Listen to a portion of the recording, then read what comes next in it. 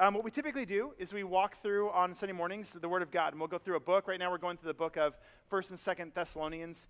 It's been so good to do that. This morning on Vision Sunday, we take a little break from that, and I'm going to take us to 2 Timothy instead.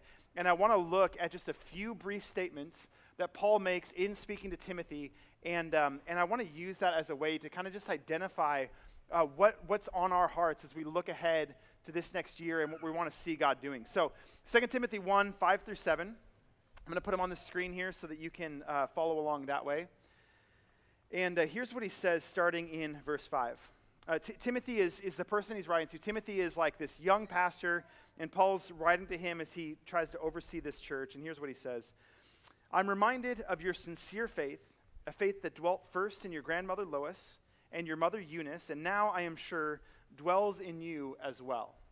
All right, so here's Paul, and he's writing to Timothy, this young pastor, and he's saying, I am so excited about the sincere faith that you have. And what does he say about his sincere faith? He says, I saw it dwell first in your grandmother Lois, and then I saw that faith dwell in your mother Eunice, and now I'm seeing it dwell in you. He's describing this legacy of the faith, which I think is so, so beautiful and so important. The reality is that all of us are here because of a legacy like this, right?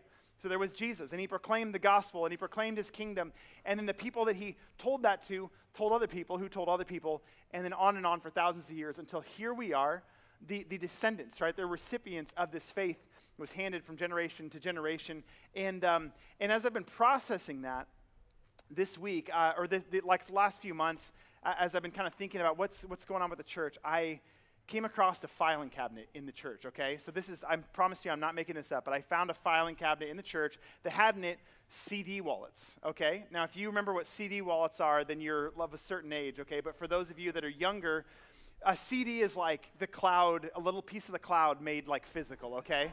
And we used to do everything with these, and this was new technology at some point. So I found these CD wallets. It had all these pictures and videos of like the old days of Creekside, okay? Not the oldest days of Creekside, but the old days, okay? And I've been looking through, and I'm seeing a whole bunch of faces that are familiar that I see around here, but like, you know, some of the guys had hair, you know what I'm saying? And pretty much everyone was a bit thinner, and, you know, all these kinds of things. And I'm looking at all these things that the church family did, and I've been struck by the legacy of this church. Now, I enjoyed thoroughly going through all these things, and I couldn't just keep it to myself. And so I want to share just a taste of this with you guys, okay?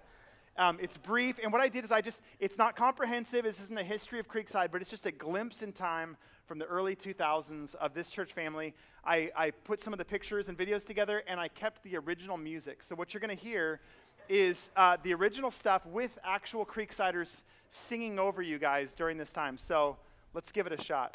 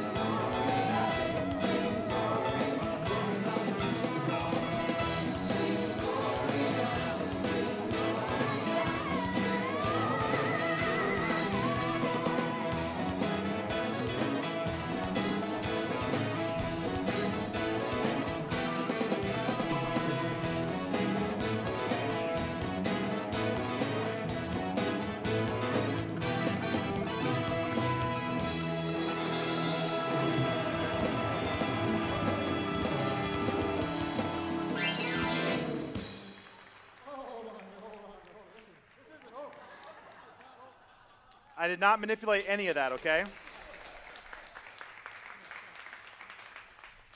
So what I hope you saw in there is a worship leader of this church that somehow led worship on the flute. Like, I don't even know how that's physically possible, okay? But that happened. I hope you noticed all the puppets and dummies and those kinds of things. Amazing. And there was a lot of that stuff, trust me, a lot. And also just a lot of really fancy women's teas, okay? So, man, I look at all that and I think, okay, Paul here talking, now I'm going to get back to serious here. Paul talking to Timothy about this faith that's been handed down. And I think, why are we here as a family? We're here. Like, I'm very sensitive to this. I'm the third lead pastor of this church. I get to inherit something that the people who have gone before me have invested in and built, right? All of us are here. Like, God's done a thing over the last couple of years where our family has shifted and changed, right? And so there's members of our church family that God's moved out of state, moved to other churches. All of us here, some of you are founding members, and that's amazing. We're so glad to have you. But over the years, and especially the last couple of years, God's been placing you all as puzzle pieces, and God's making us a family. And I've been thinking about how did we get here, And what did they do to create this thing? Because the reality is we kind of have inherited this thing like a garden that's been tended, right? A family that's been cared for. And so who did that tending? Who did that gardening? Who did that care in it? And I'm looking at these pictures and videos, and I'm reminded, I'm sure there was strategy behind all that, right? I'm sure there was a reason why they started a clown ministry at some point, and they literally did. I'm sure there's reasons for all of it, right? But I'm looking through it all, and I'm like, man, how did this come down to us? It came from them getting together and doing things like family camp. It came from them doing puppet shows, right? It came from them gathering and setting up chairs in a place. Like, none of it is that powerful in and of itself, right? But what it is, it's a group of people that for decades just kept coming together and saying, these people around me are worth the investment of my time, right? The use of my gifts to bless them, to reach out to the community around them, right? And so it's just this beautiful picture of a group of people that leaned in and invested and cared. And I love the acknowledgement that Paul gives to Timothy of the faith that's been handed down. And man, I just feel such a blessing from those faithful saints that have come before and nurtured this family so that we can all be a part of it now. It's beautiful. But look at what Paul says next to Timothy. And he says this in verse 6, for this reason, basically because of this legacy, for this reason I remind you to fan into flame the gift of God which is in you through the laying on of my hands. And so here's this whole thing, this reminder now. He's telling Timothy, man, this faith has been handed down. It's a beautiful thing. But because it's been handed down to you, now this is the moment where I want you to take this gift, like this laying on of hands where you've been like affirmed and said, hey, use these gifts. Now I'm telling you, it's your time to own it, right? It's your time to take these gifts and fan them into flame. This is the moment where you need to step into this sequence and this tradition and this legacy and begin to own it, right? And utilize what God's put on your heart and how God's shaped you to bring these things into life. See, it's a great reminder for us because we have all these same things. I mean, now we've got away with the puppets, and I hope that's for good. If I could, it's not one of the bylaw changes, but I've got an idea for next year, like a no puppets clause, okay? But the idea of every time we gather like this, it's super insignificant, right? We sit here, we listen to a sermon, we forget it, right? We come, we say hi to some folks, and we leave. None of it matters all that much, right? Except that it absolutely matters. Every little bit of investment that we do in the lives of each other, in our community, matters immensely. And there's this huge weight behind it. Every time we gather for a barbecue and open up our lives and share and invite people in, that matters immensely, right? Every discipleship relationship we've ever had, every time we open the Word of God, every time we pray for each other, it matters immensely. And so the invitation for us is to say, we've been handed down this thing from these goofballs that came before us, right? And they did all these goofy things, and they handed it down to us, and now it's our turn to say, let's fan that gift into flame. I thought of it this week. I'm looking here. We've got this beautiful ground-down concrete floors, and I'm thinking that to do that, we ripped out this nasty, old, ugly carpet off of everything, okay? But somebody picked out that carpet and was so excited about, like, oh man, how cool will this be? This will bless our ministry. This is going to look amazing, right? And then here we come in, however many years later, 15 years later, and we're like, gross, get this out of here, right? But the heart is the same of, let's own this, let's shape it, let's make it what we need it to be. And I love Paul looking at Timothy and saying, you've got these gifts. These gifts were given to you from the like we laid our hands on and said, Lord, you're calling this person, use this person, bless them. And Paul's saying, take the embers that are there and just fan it into flame. Let's see something good come out of all this. The reality is, and this is hard for us to keep our eyes on, the reality is that every single one of us is supernaturally empowered by the Spirit of God with these supernatural powers, like these gifts that God gives, that he placed in every single one of us. Theologically, that's just the basic New Testament teaching, is that the Spirit of God is in each of us, this supernatural power, and that's exactly what Paul's talking about with Timothy. That power is in you. That gifting is there. Paul says in Romans, he says it's the same power that raised Jesus from the dead is the power that lives in each of us. And he's saying that power is there. So Timothy, take that gifting, that power of the Spirit, and fan it into flame. Use it. Like, let's see it go and let's see it spread. The problem is, in a lot of our churches, we don't use the gifting that God's given us as much as we ought to. My girls and I have been having a blast watching Stephen Curry on his road to dominating the NBA Finals once again. Almost there. We're real close. And we're watching him, and he's like literally the best shooter in the NBA ever. Like the best shooter of all time. His numbers prove it. And so he's there, and he's so talented, right? But I'm thinking, so not only is he like insanely gifted and talented, but he also puts in the work, right? He's like one of the hardest working people too. And so he puts in the work to shape that gift and to utilize it. And I wonder, what would it be like in a world where Steph Curry had that gifting, because he does, but wasn't interested in basketball? Imagine if he spent all his time playing ping pong or something like that. It'd just be like, what a waste of a gift. We'd never know the world's greatest shooter. And I look at our church family and I think, the reality is there's not a single one of us, myself included, that has fully fanned into flame the supernatural gift that the Lord has put in each of us and as our church body. There is so much power in this room. And that's not me saying it. That's not me being an optimistic person. That is just what the New Testament teaches. There's so much power in this room because the Spirit of God is in each of us. And so that call is to say, what does God want for us this year? It's simply this: fan into flame the gift that has been given to you. Like if this could be my opportunity to lay hands on all of you and just say, I see that the Spirit of God is there. I see this spark, this ember of a thing in each of you. Let's embrace that. Let's own it. And let's just fan it into flame. Let's do big things because the Lord wants to do big things for us, through us, in us, around us, all those kinds of things. See, I think the vision is, I've read like a ton of books on church leadership, okay? And I know what you're supposed to do. What you're supposed to do is, as a leader of a church, you're supposed to have a strong vision, a clear picture of what's ahead. And you're supposed to strategize 5 years, 10 years. Where are we going? What does it look like programmatically? And how do we strategize in the intervening years to get to that point, okay? And I think that God gave us a gift during COVID, which was, chaos and dismantling and everything else, because what happened? I got to take over from Ryan, faithful with his calling, hands it down. I get to step into this role. And, okay, Lord, where do we lead the charge, right? How do we strategize this? What programs do we call everybody to? And every time we tried to do something like that, it was a round of COVID. There was a round of everything was just simply impossible, right? And instead of growth, it's shrinking, right? And instead of everything feeling great, we were all super tense and angry. And all of this, what it did was it made it so that we couldn't strategize, okay, here's where we're headed. Everybody join us towards this charge. What it did is it made us fall on our knees again and again, sensing our own weakness and just saying, Lord, what do you have for us? Lord, would you please work? Even asking the question, Lord, the things that we typically in church want to accomplish, is that what you even want? Is that what you're inviting us into? And so we've fallen on our knees and we've been asking God again and again for the last couple of years, Lord, what do you want? Where are you leading? Lord, what do you want? And we've seen that what's happened in that is it hasn't been the elders, the pastoral staff, the ministry staff, anyone leading us to those spots. It's been us sitting back and saying, Lord, what do you want to do? And then we find God again and again. He opens a side door, and he leads us into a spot that's totally different than anything we would have planned for this church, but it's always been this area of greater health and greater blessing and kind of these realizations of, oh man, I didn't realize ministry could feel so restful and so enjoyable and so family-centric as it has the last couple of years. And so much of my prayer is not to sit here on Vision Sunday and tell you, guys, this is the program we're building. We need you to sign up on the lobby on the way out. No, it's to say exactly what Paul said to Timothy. You guys, there are supernatural gifts of the Spirit in every single one of you.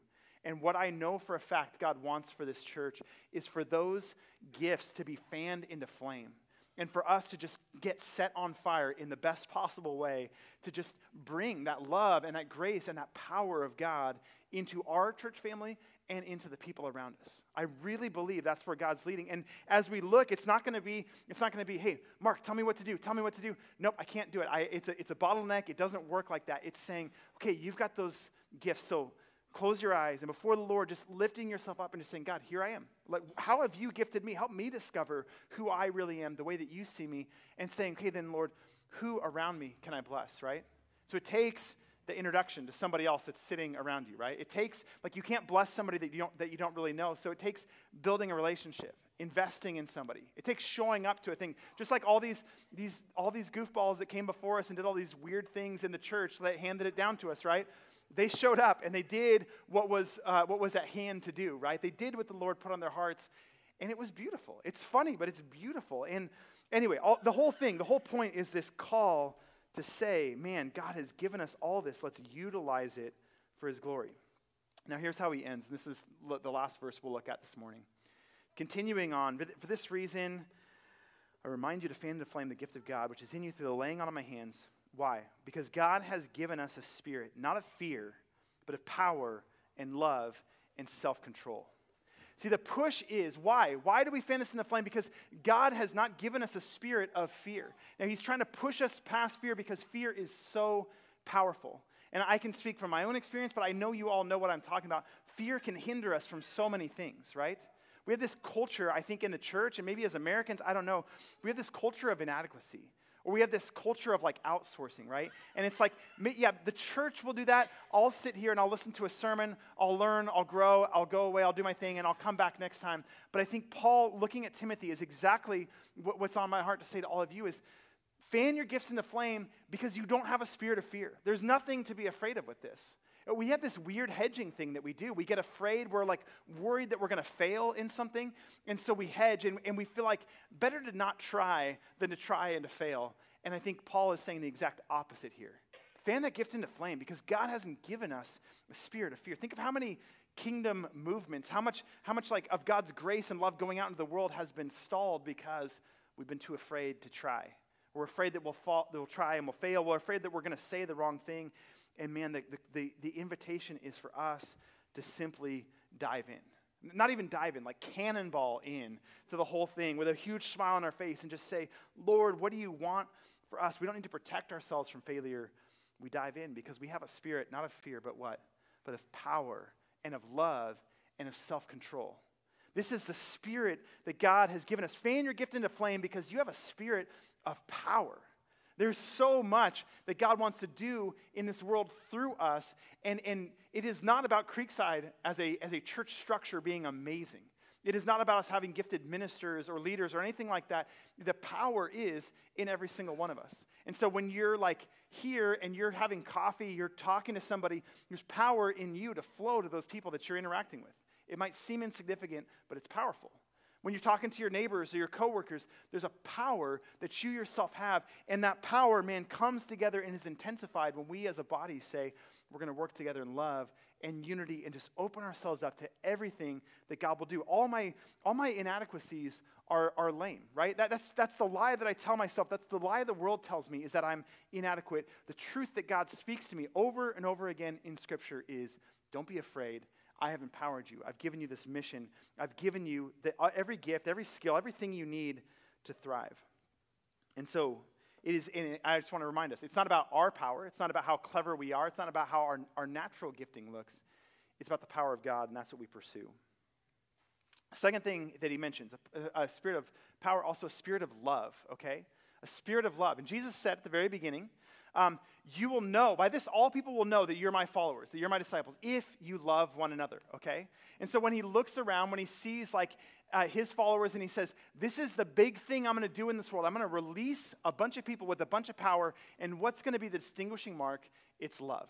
You're going to tell that everyone's going to be able to tell that you're my followers by the way that you love one another. And I have to say, I think we've largely left that one on the table. I think we've been known by other things. We've been known for our doctrine. We've been known for our fussiness in some areas. We've been known by our politics sometimes. We need to embrace this idea of being known by our love for each other. Just a community that cares for each other so well. A community that people would actually want to be a part of because of the way we love and we're there for each other in moments of pain. And as I was processing this week, the idea of being a community that's shaped by a spirit of love, we had some really terrible things happen in our world. So once again, we had this Buffalo shooting, right? So once again, our black brothers and sisters targeted. This time the guy has this manifesto and everything else. There's been Asian American brothers and sisters attacked this week. There's just all this stuff that continues to happen, and I think, man, what would it look like for us to be a community of love to our BIPOC brothers and sisters, those that are people of color that we love deeply, and just to say, look, I know you're hurting. I'm so sorry. Racism is evil, right? It's like the opposite of what God intended. But you belong to this family. Like, I'm connected to you. I'm part of your family, and I'm here for you. And I'm here. Like, we can be here as a community to always show people that no matter what some crazy person out in the world thinks, no matter what you're hearing out and about, here you know you always have value. Here you know we affirm that you're made in the image of God, that you're not attacked, you're safe here. We love you, we have your back, and we're not perfect, but we care for each other. That's so much of my heart. And man, that just goes to every person, right? Every profession, everything, for us to be a community that we have each other's backs, we love and we care for each other, and we become this like beautiful place, this beautiful community that's like a respite from the rest of the world as it goes crazy. Finally, Paul says a spirit of power and love and of self-control. The spirit of self-control, and man, I think that too has often been lacking in our churches. I think often our church leaders, that we're like, churches are in the news like never before because we have these church leaders that we've chosen not for their character or their self-control, but because they're popular and they're winsome. And so we have the like hot, attractive pastors. They invited me into that group, but I declined.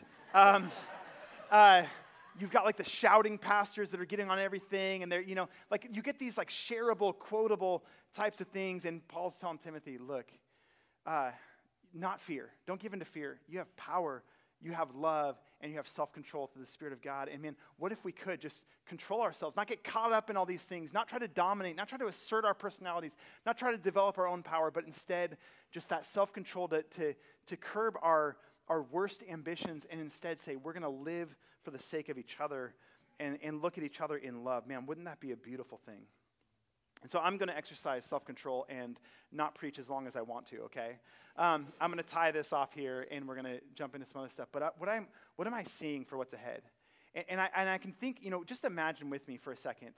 What if this year, what if for the next 12 months, we were dominated by a spirit of fear, okay? What if we let that happen? So think of the people that you're kind of afraid of in your life.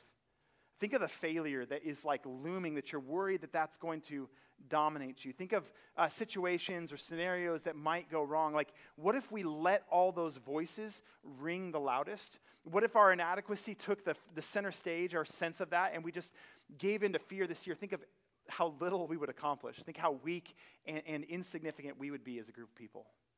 But then flip that around and think, what if this year, for the next 12 months, we could really lean into what Paul's saying. We could fan into flame these gifts that God's given us. And what if we were controlled, powered by this spirit of power and love and self-control? And what if we could just let go of those voices that speak to us and say, you can't do it, you're too busy, you're not talented enough, people don't respect you enough, nobody really wants you to do that. What if we could let that go? Who might we go to, right? What situation that we've been avoiding might we actually embrace and say, you know what, I'm going to try. Maybe it is even as simple as just starting in prayer. Like, man, there's this person in my life that's been so hard, but I'm committing this year not to let fear dominate, but to go in a spirit of power and love and self-control and just pray for that person regularly, invest myself. Who here might we introduce ourselves to and just say, hey, you know what? I'd like to get to know you, right? It's scary to think sometimes about that, right? But it's such a beautiful thing as these connections get made, as we get drawn together as a family. And the same thing out in our community, man. Just the people that live around us, the people that work by us, the people who, we sit on basketball bleachers next to or soccer fields next to, and just say, how can I invest myself and trust that there is a power in me, not of my own, but that comes from God. See, when I think of our church family, I think we're a sparky bunch, okay? And what I mean by that is I think I've seen, like, man, everything the church is known for negatively, sure, we've got like hints and roots of that in our family too, for sure, okay? Every evil thing, like, is just a human problem, and we characterize that as well in some ways. But everything that, man, I see these sparks floating up in our church, and especially in the last couple of years, where it's like, man, why can't the church just be a group of people that loves and cares for each other well? And I'm telling you, I see sparks of that in all of you. I really do. I've seen glimpses of, oh, this is what it would be like for us to be a community that rallies around each other well, right? What would it be like for the church to be a place of healing and not just a place that uses people for some like power and significant and church growth? Like, what if we really were a group of people that could bring healing and health and rest instead of this culture of accomplishment? And again, I'm seeing sparks of that flying up all around as we're just saying, yes, we can lean into that. Yes, I can invest myself in healthy ways. All these things, I see sparks of it. And all I want to say to you on Vision Sunday, all I want to say is, man, my prayer this year is that all these sparks would just catch fire. And that, man, this would be the year that we lean in and just say, okay, Lord, yes, you are doing things, big things. But there's so much more that you want for us. So, Lord, would you take these gifts that you've planted in me that right now are just kind of these little glowing embers that I'm a little unsure of. And, Lord, would you just blow your breath and your power on these embers, and would you light us on fire in the best possible way so that we can light on fire our entire world in the best possible way. And I realize I'm saying this at the beginning of summer, and that's literally going to happen here. But in a good way, light the world on fire, okay? And just see what God does through that. And I'm excited because it's not like a hands-off thing. It's not like I'll just say it and we'll see what the people do with it. But it is like the kind of thing where I'm sitting here saying, this is what I'm praying for. And I'm telling you for the next 12 months, I'm praying for it. The elders, the staff are praying for it. Like, we're in a season where the elder meetings are going long, and that's not anything new. Going long because we're praying too long. And it's amazing. The ways that we've seen God answer prayers. And so we're praying for this. And man, I'm sitting here with a can of gasoline just ready to pour fuel on all of these little embers, and I'm excited to see what God's going to do with it. So would you just join me in praying that God would do something like this amongst us? Lord, thank you so much for who you are. Thank you that you care for us. Thank you that you lead us. Thank you that we can be your people. And Lord, I thank you so much for the people that have been here as part of this church family, the people that, like Pastor Dwayne, that answered your call to plant a church.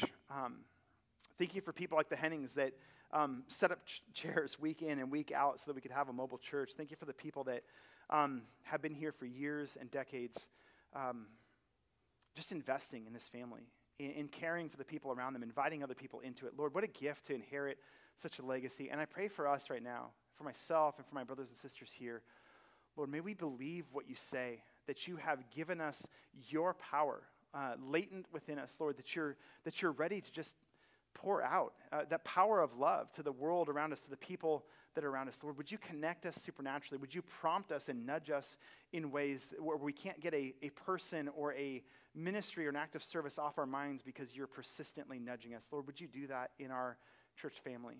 And I pray, Lord, that a year from now, as we get ready to do Vision Sunday all over again, that we'd be here to just acknowledge and embrace the fact that you've been working, that you've been moving, that you've been healing. Lord, may we see your kingdom in this church in ways that we never could have imagined.